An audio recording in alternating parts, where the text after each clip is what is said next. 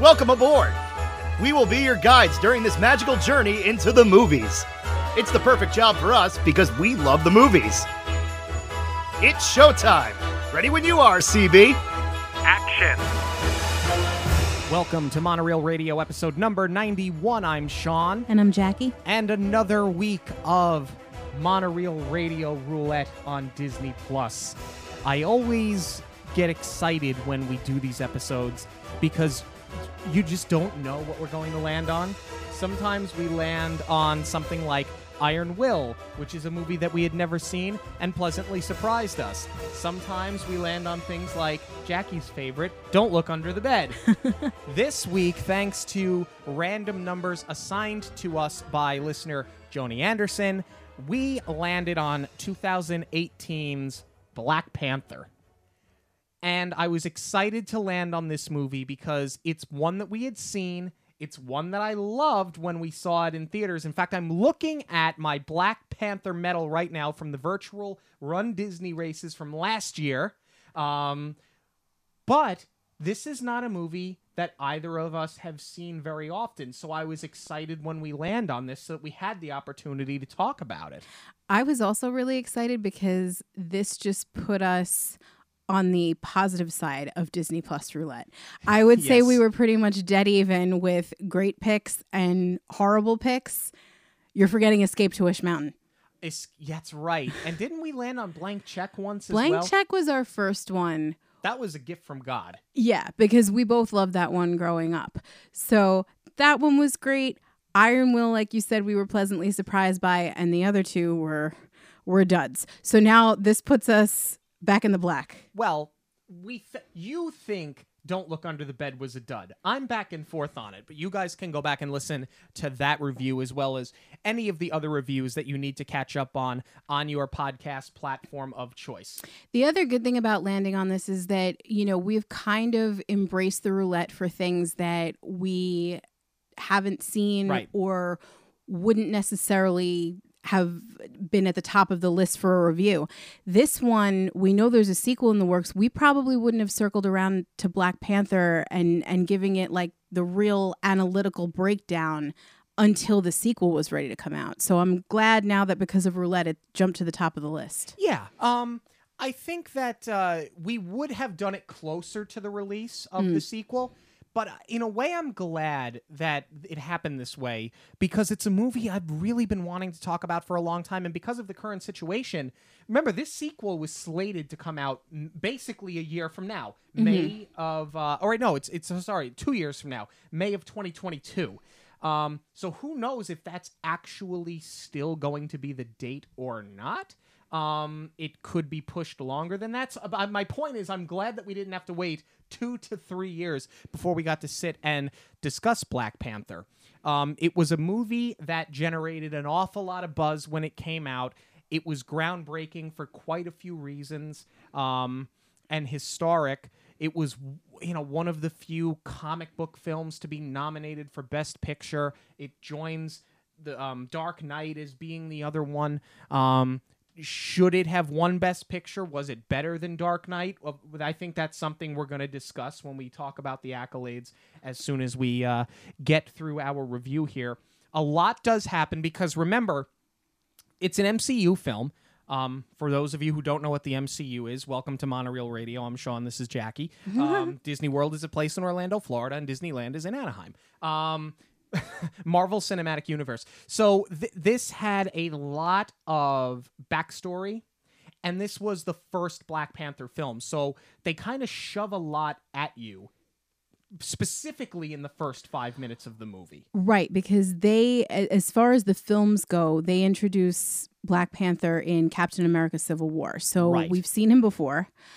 But we really don't know too much about him until this film. But what I really like and appreciate about it is that you don't really even need to see Civil War to appreciate this film. It's a complete standalone. Yeah. So with all of that being said, we are going to do a linear review of this film. You guys know from time to time we do this. We just did it the last couple of weeks with Pirates of the Caribbean, just when there's so much going on in a film that it would be sort of confusing to run through an entire plot and then break it down. So let's jump right into it. Millions of years ago, a meteor carrying vibranium struck the continent of Africa, affecting the local plant life. 5 local tribes fought over the land until one day, one of the members of a tribe ate the herb known as the plant of the heart-shaped herb. They ate it, and they were affected by the vibranium, gaining superhuman strength, and became, because of this, they became the first Black Panther and the king of Wakanda, which is the name of the land in which the vibranium exists. 4 tribes agreed to live under the king's rule, while the Jabari tribe chose to live in the mountains. Wakanda became technologically advanced, but to protect the vibranium, they had to hide in plain sight. We're going to get back to that in 1 minute. I want to jump ahead for just a second here. We're going to fast forward now to Oakland, 1992. King T'Chaka visits his brother N'Jobu under suspicion that he is selling weapons to Ulysses Claw. It's also revealed that N'Jobu's partner, quote-unquote, James, is another undercover Wakandan named Zuri, and he exposes N'Jobu for his plot and his ill intent. So this is a very, very strong open. And for so many reasons. The first being, and not the least impressive, that we just talked about how they give you an awful lot in the first 5 minutes here, because this is the first Black Panther film, and they don't focus a ton on backstory, which I like, because we've often sat here and said, Batman, and you're going to laugh because I always bring it up, but how many times do we need to see Thomas and Martha Wayne get shot?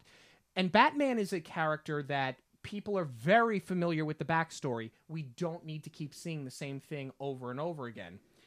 Then you have on the other side a character like Black Panther, which I think comic book fans are very familiar with. But if you're a non-comic book fan, you may not know much about this character, whereas you know Bruce Wayne's parents got shot. And they don't waste time with a lot of backstory. They give you a lot, but it's very, very well paced to start this film. I agree. The average Joe or Jane isn't necessarily going to know that much about Black Panther. I didn't until his appearance in Civil War. But I agree. I was actually going to say, to bring it into the Marvel universe, it's the same with Spider-Man. How many times are you going to see Peter Parker get bit by the radioactive spider? And Uncle Ben. Exactly. So in this case, it gives us the backstory. What I like is that, we're seeing how the powers came to be, and it's also not scientific this time around, which sort of sets it apart. Yes. I mean, what they did with science and technology because of the vibranium, it grows exponentially. But as far as the powers that the superhero themselves is going to harness, it's an herb. It's just something that you take. I didn't love telling the backstory through the CGI animation. To me, I'd rather see the flashback play out rather than... I mean, the way that they use it in the story is that you know that it's Sterling K. Brown doing the narration, and later you realize that it is N'Jobu telling his son the story of their ancestry. And normally I would like to see that, like actually see it. I can appreciate, though, that even though they went the CGI route, they do manage to bring that full circle later on, because they are using the vibranium to create these models when they tell the story. And later we find out that that's how they sort of use their technology. Like, instead of a cell phone, you see the vibranium form the person that you're talking to. So they do kind of address that, and it wasn't a total cop-out. It looks really cool, though. I'm not hating on the aesthetic of the CGI. I'm just saying, like, as a general preference, I don't love that. I thought the CGI looked great, and you guys know at this point that we are not fans of CGI at all. In this case, it works. I love how Wakanda does hide in plain sight. I love the hologram they put around to protect themselves. And I thought the open was strong. I love the outfits once we get to Oakland in 1992. Being a child of the 90s, born in the 80s, raised in the 90s, I see those outfits, and it's something that I can recognize. Because the other thing that's unique about this film is that it doesn't take place on another planet. It doesn't take place in another universe. As you said, there's no radioactive spider that bites somebody. It's not a billionaire who got his butler to hide in the cave and feed him information and buy all the cool toys. This is so unique, and because it's local to the planet Earth, local for a lack of a better term, it feels so authentic. So when I see the clothing styles of the 90s, when I see the Super Nintendo attached to the 27-inch tube television set in the apartment in Oakland, these are all things that are familiar to me because, I had the Super Nintendo hooked up to the 27-inch tube TV. So it's familiar and it feels real to me. More real than a lot of other superhero movies out of the chute. Yeah, it's weird because Iron Man is based in New York. That's where they put Stark Tower.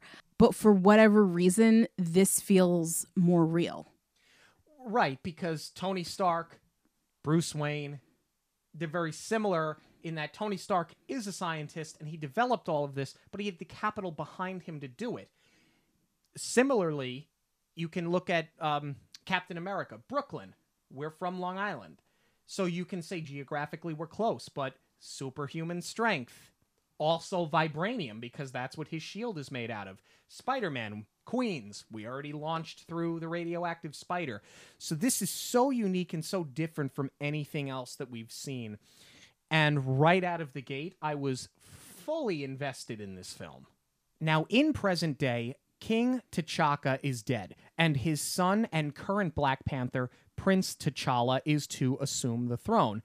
He and one of his loyal warriors, Okoye, set out to retrieve his former lover, Nakia, so that she can be present at his coronation, because it's Coronation Day, alongside his mother, Ramona, and his sister, Shuri. Nakia is off on a mission. She's undercover.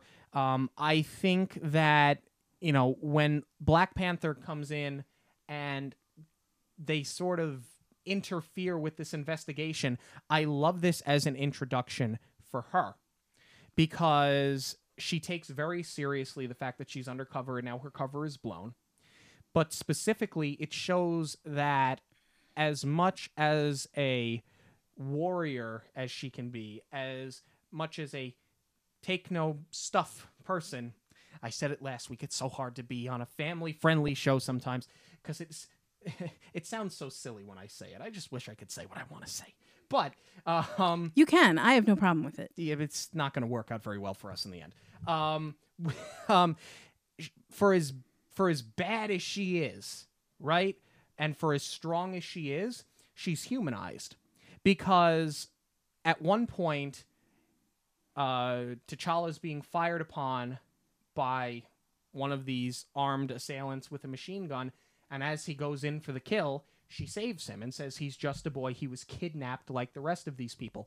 So it humanizes her. So you get this strong character, but similar to what I just mentioned, she's not so strong and she's not so by the book that she's not believable. She's incredibly authentic.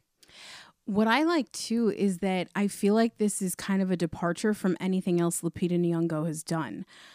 We've seen her in Disney before. She's done Star Wars. She's done Lion King.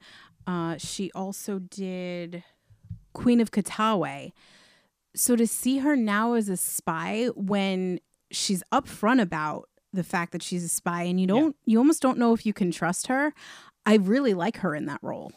And her being the ex-lover of T'Challa also humanizes him because there's the joke that he froze when he saw her. And even when he's in the mask, he's like, hi. It's like he's still sort of smitten with her. You could tell he's still intimidated by her.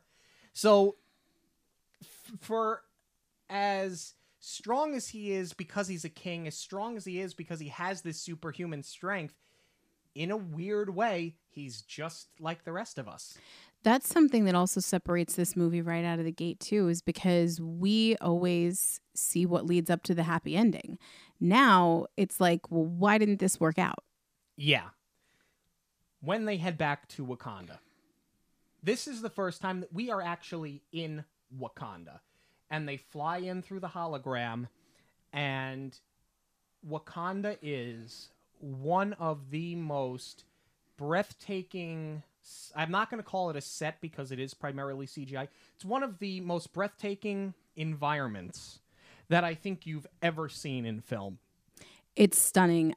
Until we saw Wakanda, Asgard was probably my favorite in the MCU, but it has nothing on Wakanda.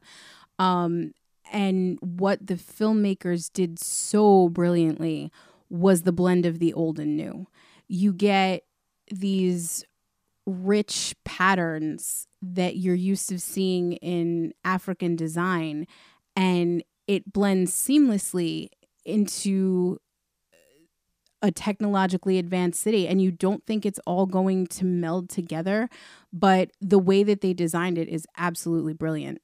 Yeah, because they have certain buildings that are sort of modern and contemporary, things that you would have seen in throw a dart at any major metropolitan area in this country, really in the world, but it doesn't look like it's out of place. No, especially there's even one, you have to look really closely. There is a building, but it has like the thatched roof coming out of the side of it onto a little balcony. And it all just looks so flawless. And it also really lends to the idea of they're hiding in plain sight. Right. And the filmmakers went so far as to say that they didn't want it to be fantastical like in Asgard. So when you think about a city that is built using the greatest technology on Earth, hidden by hologram, you really have to be careful with how you design it if you don't want... Because the concept of it, by virtue, is fantastic. And the fact that they were able to... and mystical and mythical. And the fact that they were able to toe that line really is so impressive. Right. And we've seen this grandeur before in Asgard and even things like Tomorrowland. Yes. When Frank travels to the city. But what is so different about it here is that they have to ground it into things that we know because it is taking place on planet Earth. They're not traveling into space. They're not traveling into another dimension or even forward in time. It's here and it has to be believable. And it really serves to one of the overall themes of the movie as well, with this internal versus external conflict. And do you keep what you know and do you preserve the tradition or do you change with the times? Right. Now, off in London, Klaue and Eric Stevens, also known as Killmonger, set up this huge robbery where they steal vibranium from a museum in London. And this scene is fantastic because, first off, it's a great robbery because it starts with Eric Killmonger. And he's such a hipster. Exactly. He looks like somebody whose name is spelled wrong on his Starbucks cup every morning, and he's holier than thou, and he's smarter than you, and he went to some Ivy League school. He's cunning, and he's arrogant. That's why the intro is so good. The setup for the character is absolutely brilliant. And Michael B. Jordan is fantastic. He's so good. And I will never not love Ulysses Klaue. The entire setup, the entire way they pulled this off. I'm not going to waste your time with breaking down exactly what they do. You can go watch the film if you're not familiar. But it's a total heist. It has that kind of throwback heisty feel like an Ocean's 11 or an Italian Job, which I love. But everything about this really is set up. And similar to the rest of the movie, it's very well paced. They don't waste a lot of time. introducing these characters and getting right to the core of the apple, Sarah. Well, anyway, at his coronation, T'Challa is challenged by M'Baku of the Jabaris for possession of the throne and is temporarily stripped of his powers. However, they are restored after he defeats M'Baku and is officially crowned king of Wakanda. Similar to the rest of the movie, a great introduction for the character M'Baku. This movie does such a good job throughout that when they introduce a character, it's, and I'm repeating myself, it's paced well. There's not a ton of wasted dialogue. There's not a ton of ridiculous backstory. They get right into the action. And I think it's a compliment to both writer, director, and actor, because for all of that to work in concert together, it's impossible for the characters to be that well fleshed out that early, that quickly, without all three of them working succinctly. You're exactly right. What I love about this, too, is that you kind of get to forget that you're watching a comic book movie at this point, because they do such a good job of setting up this ritual and establishing the rules. And it really makes T'Challa's character a lot more dynamic, because he's not only dealing with being a superhero, but he's also got to worry about becoming king. And what I like is the idea that you can challenge the authority, and that if you have a legitimate heir to the throne, you can challenge the current reign and possibly shift the entire political structure. It adds certainly a dramatic element, and it also meant a lot to the filmmakers here. They wanted to be accurate to tribal cultures, because remember, this is set in a real, Wakanda's not real, but Africa's real. It's a real place, and that's why they had to nail it. It needed to be something that felt authentic, because they're trying to pay respects to the region in which the film takes place. And even Denai Guerrera in an interview had said that was a challenge for them, because they're trying to be culturally accurate and be respectful to the history of their culture, but at the same time be sort of contemporary.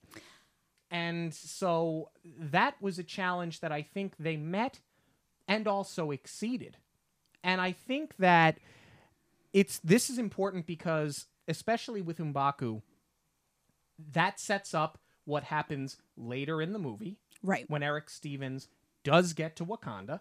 But more importantly, it also, to tag team off of what you just said, it's important for you to buy into T'Challa, both physically and emotionally, because yes, he lost his father, and yes, he feels authentic, but he is of royal blood, and he is a person with superhuman strength.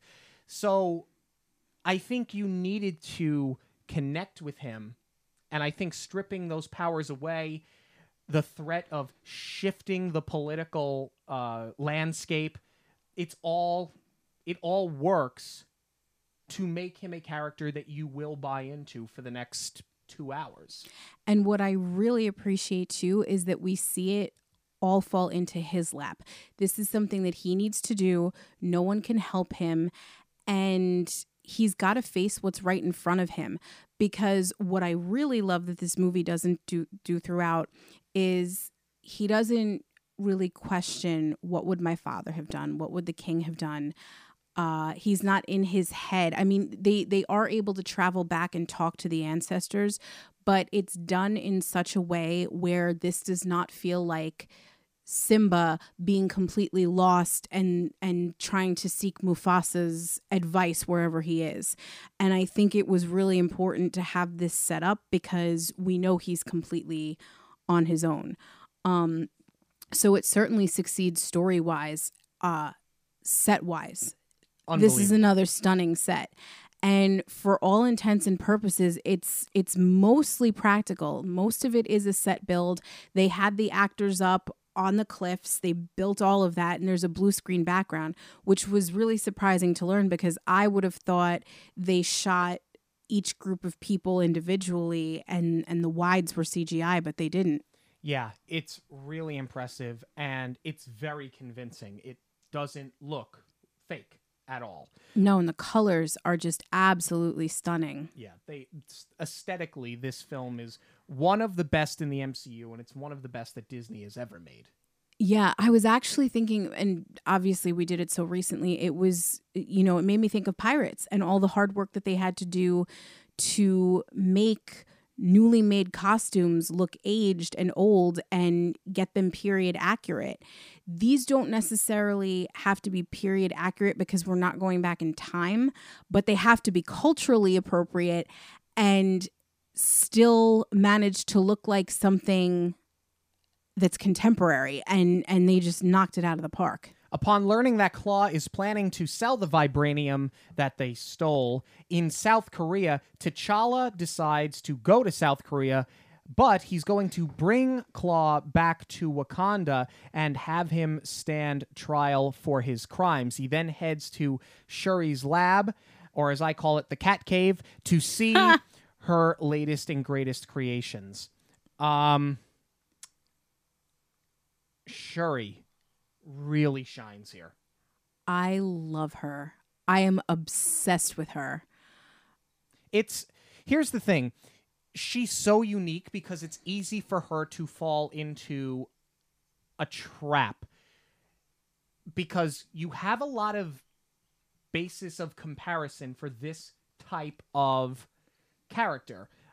You've got Alfred in the Batman films. You've got Q in the James Bond films. Or even in the new Spider-Man, they kind of made fun of it with the man in the chair. Exactly. So for her to be an original and really stand out when you've sort of seen this played out before is a compliment to the screenwriting. No, and I love the fact that they chose to make it a female role because that's not something that you've seen. But at the same time, it also doesn't jam it down your throat. I think they were smart because there's clearly an age gap between Shuri and her brother. And they established that sibling rivalry almost right away. They're kind of joking with each other and she completely sets him up to embarrass himself in her lab. So I think those were all elements that just worked well for the story without it becoming too preachy that it's like, oh, there's a woman in this role now and she's so smart and she made all of these things and she's using the technology. And because they're doing it as that joking brother and sister relationship, it's all about the rapport and not all about the statement. Right. And Shuri is incredibly smart. She is incredibly funny. They do blend tradition with modern contemporary very well. And who does not love a Back to the Future reference? Because they have the reference to Back to the Future too. The only issue I have with that is that she called it that old movie. Slow down. It's not that old. Okay? That's my only gripe with that line. But it also serves, like I was saying, there is that age gap, and that is where it's playing to the bigger picture because one of the conflicts, the biggest conflict really that T'Challa has is, is it out with the old and in with the new, or do I embrace the tradition? And Shuri is, the embodiment of the idea of change with the times because obviously she's using technology as her vocation, but she also believes that he is stuck in the past. And it's as simple as calling out his shoes. Yep. And she goes so far as to say, just because something works doesn't mean it can't be better. Exactly. Well, in South Korea, T'Challa, Nakia, and Okoye intercept the transaction between Klaue and who turns out to, or who they find out is undercover CIA agent Everett Ross, because he was there to buy the vibranium in an undercover sting operation, and once the cover is blown, a firefight ensues. They capture Claw, however, he is eventually broken out of it's not a jail cell, but the interrogation room that he's in, by Eric. Agent Ross, who has now learned of Wakanda's secrets in regards to their vibranium, is critically injured by gunfire and is brought back to Wakanda to be saved. As they prepare to board a plane for Wakanda, Eric kills everyone involved in the escape, including Claw, but not before exposing himself as a Wakandan. Talking about this entire scene here. Well, before we get to the scene, we've mentioned her a couple of times. I want to talk about Okoye. Okay. And how awesome the casting is. Denai Guerrera is absolutely amazing. And, you know, I feel like she really embraces the role and she gets the character and she plays her with such conviction. But the stunt work in these scenes, I mean, I'm sure they used a double for insurance purposes, but you can tell where her Walking Dead training not only comes into play, but I don't think she even needed training in this case. It wouldn't surprise me at all if she did the entire stunt choreography. Like, she'll kick your ass, she'll kick my ass, she'll kick Kevin Feig's ass, and not think twice about it. But anyway, back to the scene, because I love a good casino scene. Yes. And she's got a great fight in here. It really all comes together. Yeah. The firefight is not dragged on forever. It's not one of these scenes that you've seen in, say, like an Expendables film where the building just ends up collapsing to the studs and there's a high body count. There really isn't. I love the chase once they are out of the casino. And if I didn't say it before, even though I did, I'm going to say it again. I love Claw. I love Andy Serkis. I love Claw. I did love Claw right up until he leaves the casino. And at that point, he loses all villain credibility for me because he's like, that was awesome.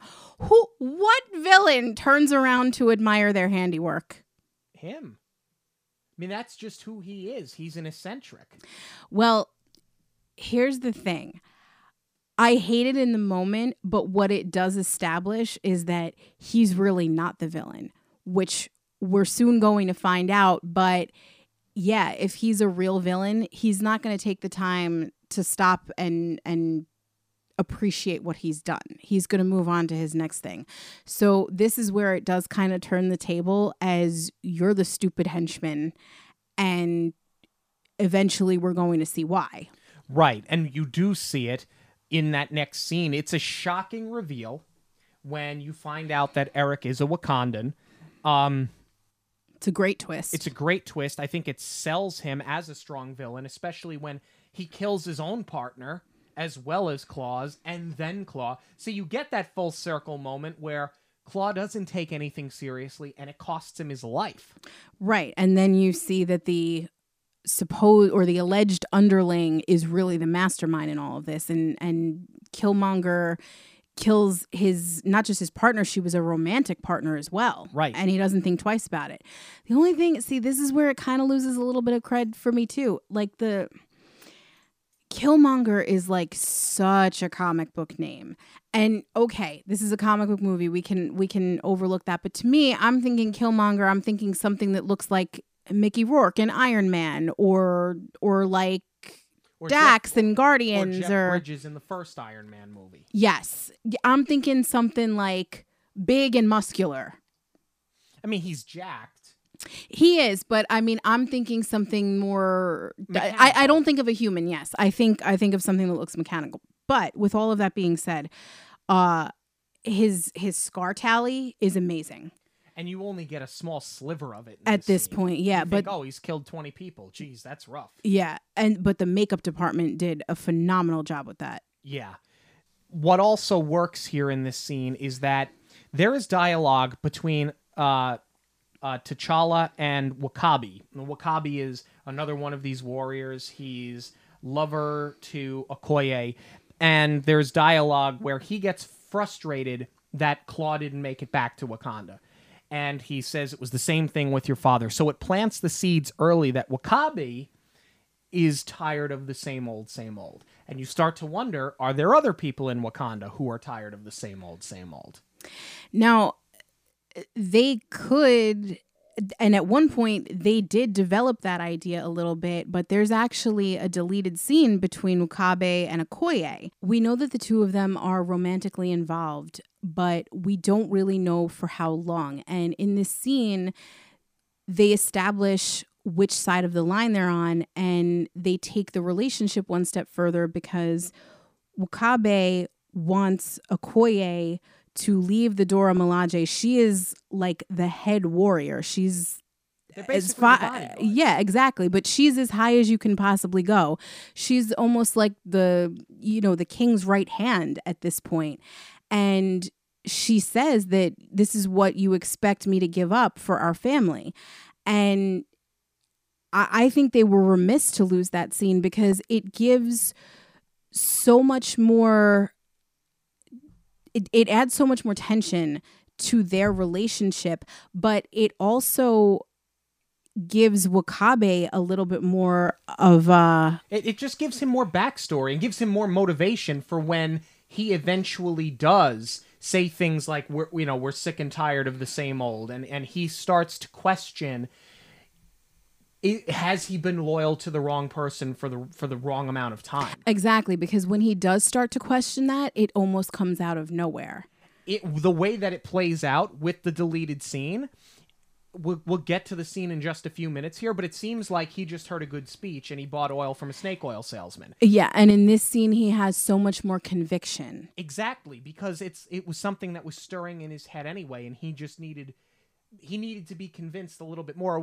Not even convinced, he needed to confirm that the way he felt was not unique to Wakanda, that there were other people that felt the way that he did, because he is going to stand up to the king. We sit here often and we watch deleted scenes, and sometimes we talk about them on the show and we go, geez, well, boy, they really did themselves a favor getting rid of that one. I don't understand why or how this ended up on the cutting room floor.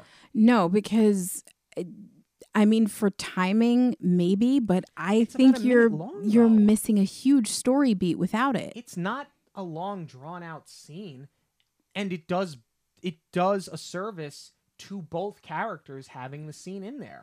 Honestly, as cool as the car chase through Korea is, I would have rather sacrificed a little bit of that to see more of this play out. Agreed. Back in Wakanda, Zuri tells T'Challa that his uncle fell in love with an American and betrayed Wakanda, and that his father killed his own brother to save Zuri, and that they left the son behind.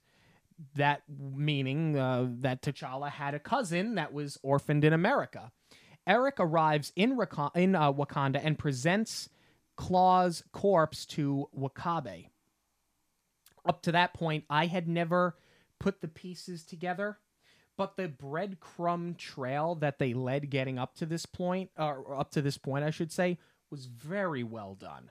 And it's not something that you will catch on to unless you've seen the movie a couple of times. Definitely. At the palace, Eric's true identity as N'Jaka is revealed. He challenges T'Challa for the throne, and after, quote-unquote, killing him in battle, because he does throw him off a waterfall, off a cliff, he is crowned the King of Wakanda. This might just be Eric / Killmonger / N'Jaka's strongest scene, because he is a self-righteous extremist. Mm-hmm. He's confident in his convictions, and he is an extraordinarily strong villain. Physically, mentally, emotionally, intellectually, everything about what happens in this scene does nothing but benefit him as being a believable villain in this film. Right. I love how they brought the challenge full circle. And I think that also speaks to T'Challa's character as well, that he still honors the challenge, because he could say, well, whatever, I'm king, go away. You don't even belong here. Right. And he chooses to embrace it, never expecting that Killmonger can actually best him. Right. But yeah, I also love the story behind Eric's reasoning for wanting to be here, and that he has watched his people suffer. And, you know, they took a really contemporary issue and applied it to this film, again, without being preachy, but it's so believable why he is hurting and why he wants a chance to take what is rightfully his. And they did it the right way by setting his upbringing specifically in Oakland, specifically in 1992. Right. And it is, you know, there are no secrets. This is 1,000% an issue of race, but they did it in a way that is tasteful and respectful. For everybody involved. Yes. And which is really what the Black Panther comics did during their time. I mean, Stan Lee was very progressive in that regard. Yes, he was. And you know, he has this idea in his head, you know, and he has seen, especially, like I said, being in Oakland in 92, not being far away from Los Angeles and everything that happened there in the early 90s. Not going to flesh it out. This isn't the place for it. But if you know your history, you know what happened in the early 90s in Los Angeles. So as an impressionable child, seeing that, his father raising him a certain way, to believe in fighting for the oppressed, and certainly it is a very battered and scarred history that nobody will deny that. But living in that environment, seeing what you've seen, he takes it to the next level. He wants to weaponize. He wants to take over the world. He wants to basically fight back for the last 200 years. And he says it, as I said, with conviction. But what really sells him here is he kills Zuri. Because Zuri tries to intervene when he knows that T'Challa is not going to win this battle. And he knows exactly who he is. And he said, I don't remember if it was I'll fight you or I'll kill you. But he calls him Uncle James. Yeah. Which is how he knew him. And then he stabs him through the chest and he kills him. He then goes so far as to tell everybody who is around him, after he has the ritual of becoming the new Black Panther, to burn and destroy all of the heart-shaped herbs to ensure that he is the last king and he is the Black Panther. He does not want to run the risk that he is ever bested or beaten. Right. And not even considering that T'Challa might still be alive. This is just, you know, it's me, I'm it, no one is challenging me. Right. Before we move on, because we haven't talked about this yet either, I just want to hit on what a scene stealer Angela Bassett is. Oh my God. She plays Ramona. Yeah, I mean, I love her in everything that she does. Probably most notably, I've enjoyed so much what she's done with American Horror Story.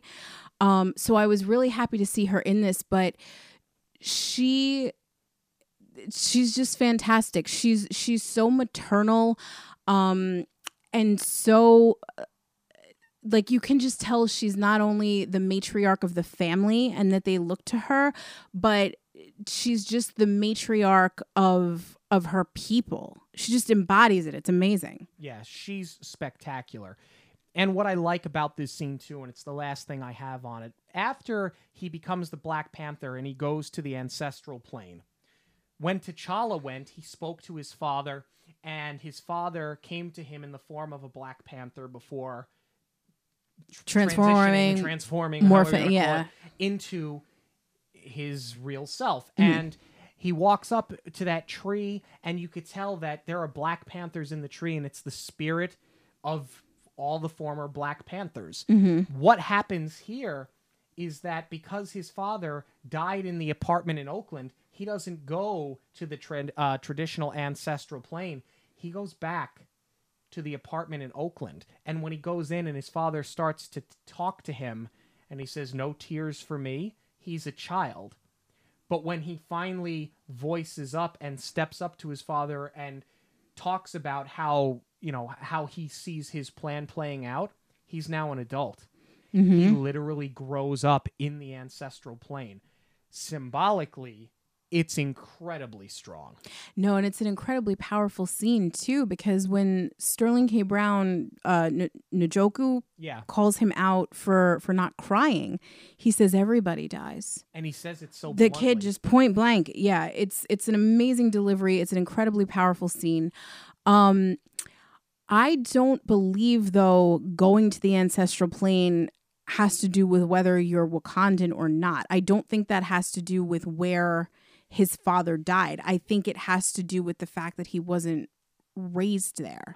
And that he's not, although he is of the royal descent, he hasn't earned his place yet. True. Because T'Chaka also didn't die in Wakanda. Right. He died at the UN. Right. But I think it has to do more with spiritually where you're at. Sure. Well, N'Jaka assumes the throne and plans to send weapons to their war dogs around the globe, start a revolution, and expand Wakanda's power. Escaped from the palace, Ramona, Nakia, Shuri, and Ross, who is now fully healed thanks to the technology of the Wakandans, head to M'Baku to present him with the heart-shaped herb in order to rise up against N'Jaka. They reveal that they have retrieved T'Challa, who is clinging to life. They give T'Challa the herb to save his life and restore his powers as the Black Panther. T'Challa returns, but N'Jaka refuses to give up the throne and sends the troops to kill him. While Okoye and the Dora Milaje, they rebel and they fight their new king. This is the only part of the film that gets a little muddled for me, because I know that, technically speaking, he was crowned the king, but technically, T'Challa didn't relent, nor was he killed, so the challenge really is not over. And N'Jaka, he's kind of by the books. He's very much about the tradition, and he wants to fight for his ancestors, and and for those who did not have the power that he has. So he's so powerful, and he's so about the code of his culture that, and he went so far as to say, "I don't need powers to kill you." So I don't know why he didn't try to best him again. Instead, he was like, no more challenges. I'm your king, and that's it. I feel like he sort of took the easy way out because he didn't want to fight anymore. Well, I mean, that goes back to what I said about character, because T'Challa could have done the same thing and he accepted the challenge. And we've also seen that since then, he ordered to have all of the heart-shaped herbs burned so that no one can challenge him again. Even though they didn't finish, I think we've realized that he's so far beyond that, and he wants to be king in the sense of it's my way or the highway. Right. What I do love that we didn't hit on too is that Nakia, just before everything burned, she snuck the last heart-shaped herb out. And I love that they're going to the Jabari. You know, we talked about this a lot in our Pirates of the Caribbean reviews. The enemy of the enemy is my friend. Yeah. They know that they are physically the only ones capable who would maybe have a shot at taking N'Jaka down. I want to talk about, too, the scene that leads into that, where Nakia goes to Okoye. And, I mean, the actresses are just so powerful in this scene, and they really make it what it is. But basically, she calls Okoye out to help her. And Okoye basically has to explain, like, yes, I was friends with T'Challa. Yes, I was friends with you, but my job is still to the throne, and it doesn't matter who's sitting on it. Right. I'm still a part of the Dora Milaje. This is my calling. And I guess this is where that deleted scene would have come in. And I think it would have really bumped up the scene. It's a strong scene, but I think it really would have taken it to the next level if they would have left it in. I think it would have bumped it up more for W'Kabi, because you pretty much know where Okoye is at. But I mean, they really draw the line in the sand between the two of them. And it's just the two actresses, they're such powerhouses. It's just such an amazing scene. Yeah, and it speaks volumes that as loyal as she is to the king, she's even more loyal to Wakanda. Exactly. I want to talk a little bit about the scene where we realize that T'Challa is, in fact, not dead. That Jabari set is absolutely fantastic. The fact that they were able to make snow work in Africa was absolutely amazing. It doesn't feel out of place at all. It's beautiful. I love the costumes. You know, a lot of them are in furs and, blankets, which, again, you get that so much fabric and patterns, and it just looks amazing. And it shouldn't, but they made it all work. And at this point, too, now T'Challa is... he's barely clinging to life. He's in a coma, and they're trying to bring him back. And there's one more visit to the ancestral plane. This is the perfect setup for Black Panther's role in Infinity War and Endgame, because he calls out his father for killing his uncle and keeping everything a secret. And he decides how he is now going to rule as king, and that he is going to sort of start changing with the times and opening Wakanda up to the rest of the world.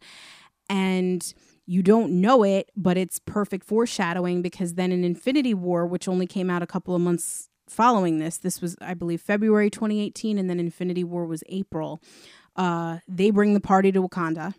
And it's, this is exactly what they were afraid of. They didn't want to open their doors to the rest of the world and then have to become so involved. And when the rest of the Avengers realized what a safe place Wakanda is, look what happened.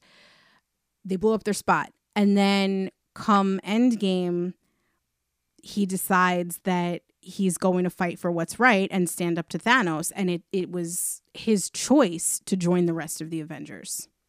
Yeah. Strong payoff. Certainly a strong payoff.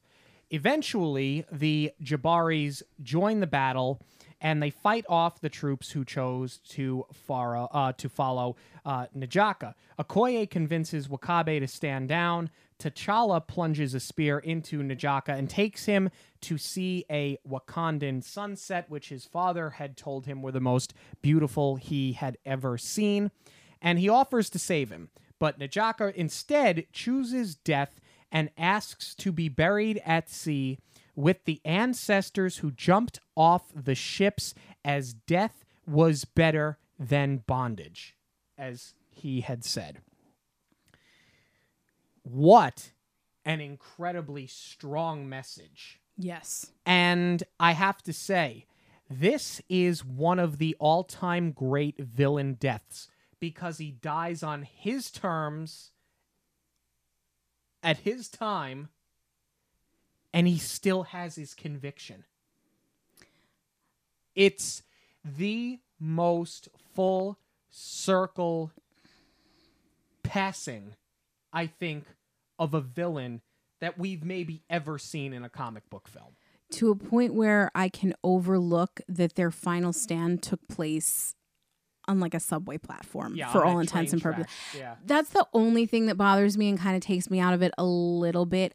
I understand that you had to do it there because earlier on in the movie when Ross wakes up, Shuri's explaining how she built everything and that she had to harness the vibranium, and they can basically power it down for a second through sound, I think it is. I'm no scientist, but I think that's what I got. to travel, so it temporarily stabilizes it so it can move on these this train platform. Right. So I get that it had to take place there, because if they're destabilizing it, both of them are in the suits at this point, and you're basically locked. You're locking two immortals in battle. Yeah. So they're not going to get anywhere. But just as far as, works for story, but not for setting. Wakanda's gorgeous. There was like so many other places that this could have happened, and there were so many other things that you could have done, and they didn't really use the setting to push the story forward, unfortunately. But that last scene does make up for it. You said that N'Jaka, he's got his final character moment and he's going to go out on his terms. But T'Challa also has another character moment because he does offer to try to save him. Yeah. He's human. We talked about him earlier. He is totally human. And you see the human element one more time. And I think it's great. I don't know. I got nothing else to say. Well, he's also trying to figure out how can we move forward. This is also trying to find that balance between old and new. It's not just about saving this cousin that he barely knows. He's being a diplomat at the same time. He is eventually reinstated as the king, and he buys the building where N'Jobu died in Oakland in order to set up the first Wakandan outreach center, and that's where the movie ends. We talked earlier about this film being nominated for Best Picture at the 91st Academy Awards. And the question I posed was, is it better than The Dark Knight? And I don't know if you guys have heard this or not. I kind of like Batman a little bit. I think the answer unequivocally is yes. I think this is better than The Dark Knight. Wow. Because I think The Dark Knight is... I'm gonna take one from Jeffrey Katzenberg. Oh my. Great story and unforgettable characters. I think part of what makes The Dark Knight great are the actors. I think what this film has going for it is it's got great actors, outstanding pacing, and a great story. That's not to say that the story of The Dark Knight is not great, but I think most of its accolades do come from the acting, specifically from Heath Ledger. And I think, unfortunately, the circumstances around Heath Ledger's death served as PR for the film. Sure. And I think that's why it got a lot of attention as well. This, though, has literally everything going for it. I mean, if you're going to compare a Batman movie that has everything going for it to this, I would think Joker is more of the competitor. I mean, we're not here to talk about Batman, but I'm saying as far as comic book movies go, because up until really this and then Joker, they were kind of not taken seriously in the industry. They're amazing. They're going to make money, so Hollywood loves them for that. They've, over the years, attracted more and more bigger star power. You're getting a lot more serious actors taking these roles. So they're not quite the joke, for lack of a better word, that your Sam Raimi Spider-Man was back in the day. Sure. So with all that said, for as seriously as as the industry is starting to take them, I don't think that prior to this film, Marvel would have had a leg to stand on when it came to an Academy Award nomination. If it was going to be anything, it was going to be this one, because this transcends a superhero movie. Starting with something as simple as the suit, it separates itself. He doesn't have a hammer like Thor. He doesn't have a shield like the Cap. So already he looks different, and you can take that more seriously because he doesn't have some gimmicky prop on him. He looks more menacing. Yes.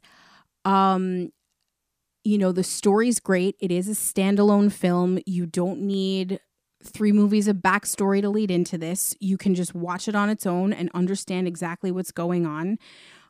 And more importantly, it pulls in contemporary issues without making them preachy. And I'm not just talking about an issue of race. I'm also talking about, you've got women in these roles. They are the beauty, brains, and brawn of this movie.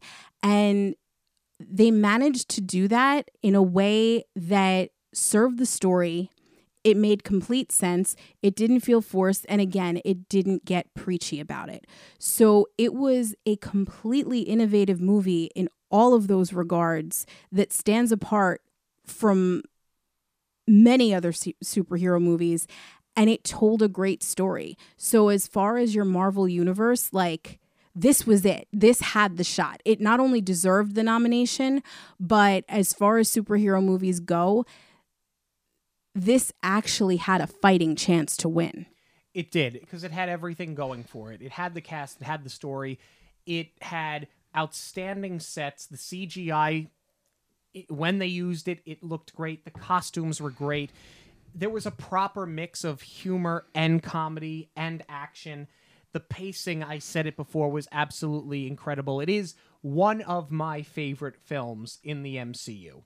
And we're interested in knowing what you have to say about it as well. You can let us know on Twitter, Instagram, and Facebook at Monorail Radio. You can also email us, monorailradio@gmail.com.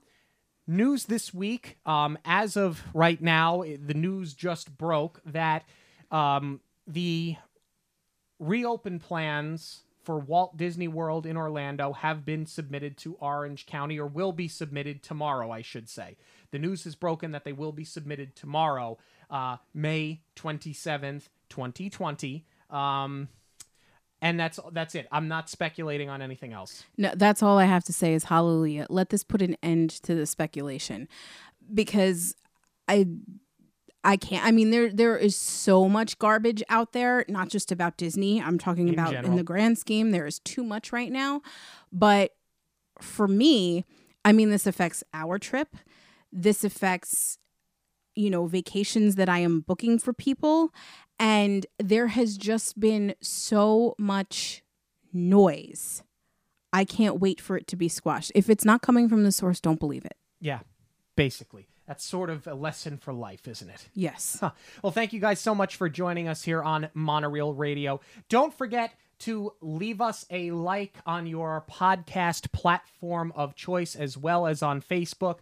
Again, you can follow us on all of our social media, Twitter, Instagram, Facebook, TikTok as well. And while you're at it, you can go check out the brand new, rebranded, relaunched monorailradio.com with links to every episode of Monorail Radio, as well as our contact information. If you can't find us on social media by searching us, just go to monorailradio.com and there's a link for everything there. Again, thank you guys so much. This week, we will be back next week. So until then, have a magical week, everyone. On behalf of Monorail Radio, we'd like to thank you for joining us. We'll see you at the movies, the stuff dreams are made of.